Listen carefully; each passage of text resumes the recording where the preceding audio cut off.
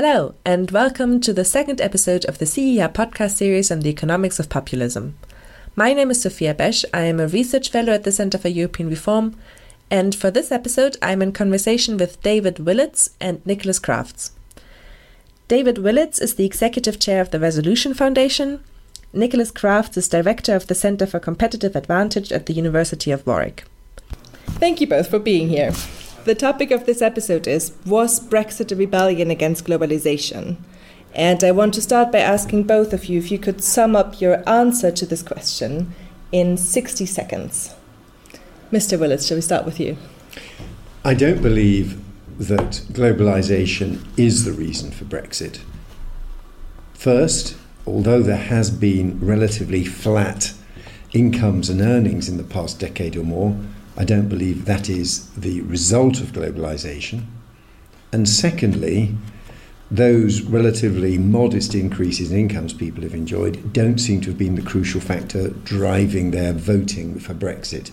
There was a big element of worry about the future, worry about migration, aversion to cultural and social changes in Britain. Nicholas Crafts. Globalisation to me means greater integration of markets, and that implies more trade, more specialisation. It implies more factor flows, more flows of investment, people, and so on. If you ask some of the things which have caused discontent in the UK, and I think informed some of the Brexit vote, one of those surely includes the bad economic outcomes for the North. Includes long-term deindustrialisation, the feeling that the deindustrialisation there contrasts with the success of financial services in the South. And secondly, obviously globalisation, or particularly European integration as well, has led to increased migration. Personally, I believe that has been good for most members of the British population. But I don't think you can easily sell that on the doorsteps. Why Britain? To what extent is this referendum specific to the UK and the trends that have led up to it? And where can we perhaps draw parallels to other European countries? Well, one of the most interesting interventions in the discussion we've just had was from a participant who said that the composition of the top 1% of incomes in different Western countries varied, and perhaps in Britain it would be particularly bankers, perhaps in America it would be particularly in some of the professions like lawyers and medicine.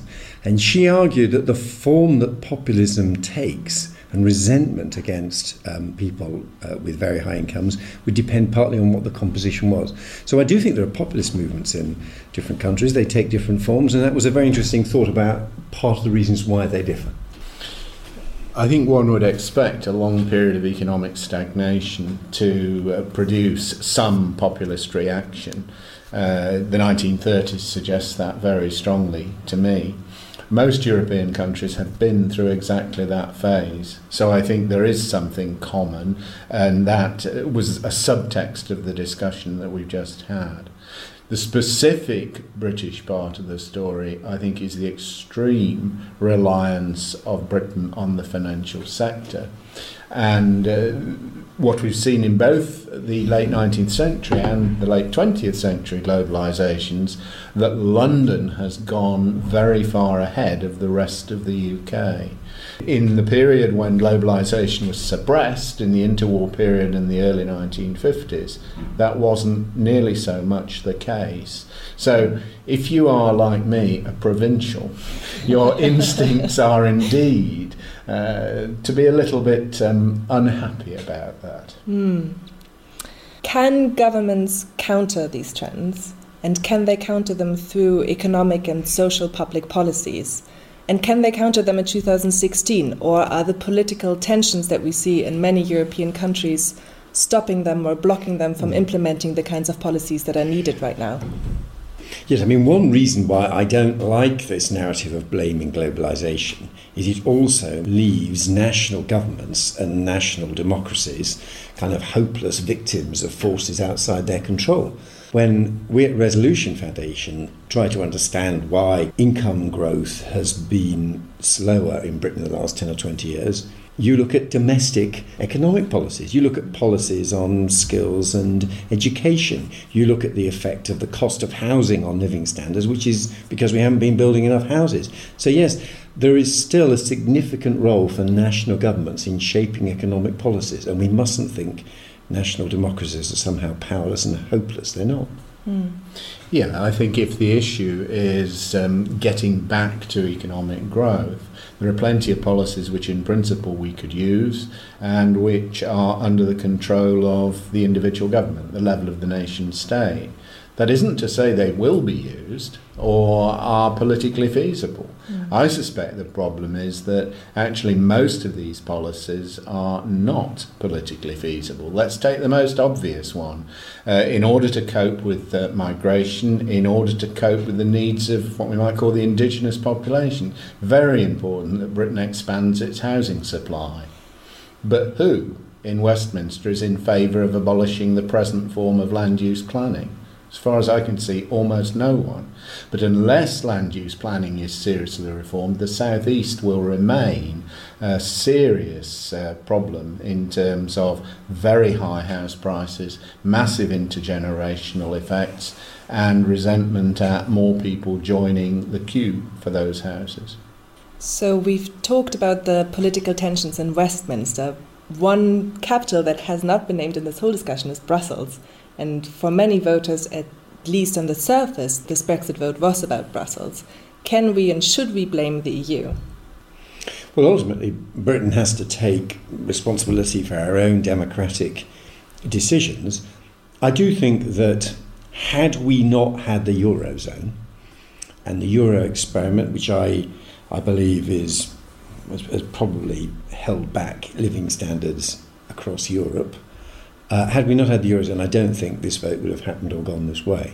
But it's not helpful to sort of sit around saying, well, if only external circumstances would be different. Ultimately, this was a British democratic decision.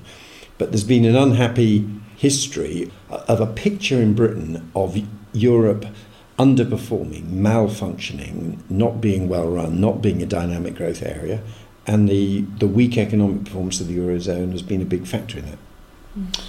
Brussels does clearly impose some constraints on British policy. That's got to be the case if one is to have a single market.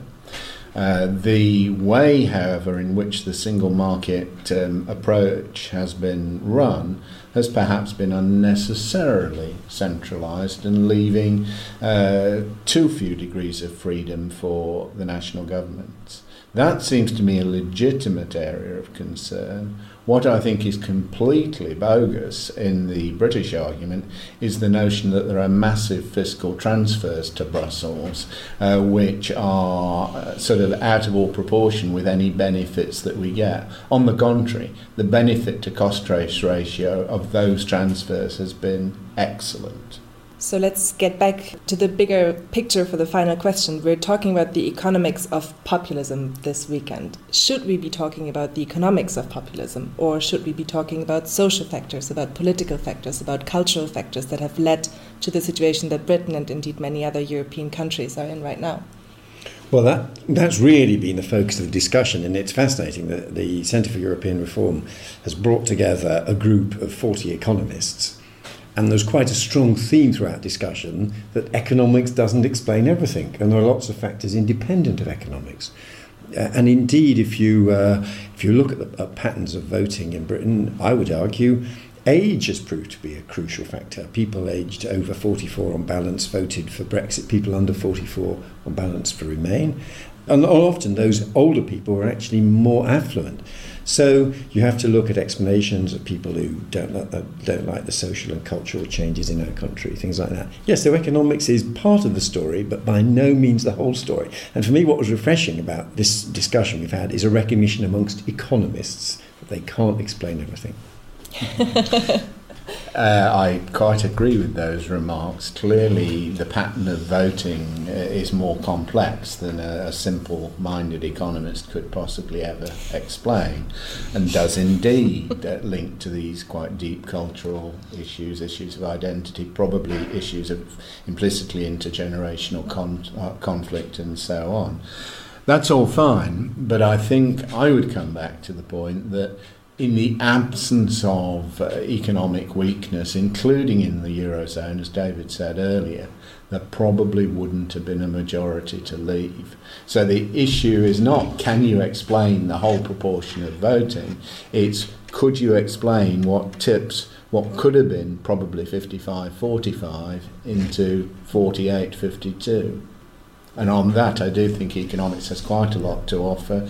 My colleagues at Warwick, Sasha Becker, and his co-authors have just produced a very deep analysis of voting in the Brexit referendum, and they suggest that being economically left behind does have something to do with it.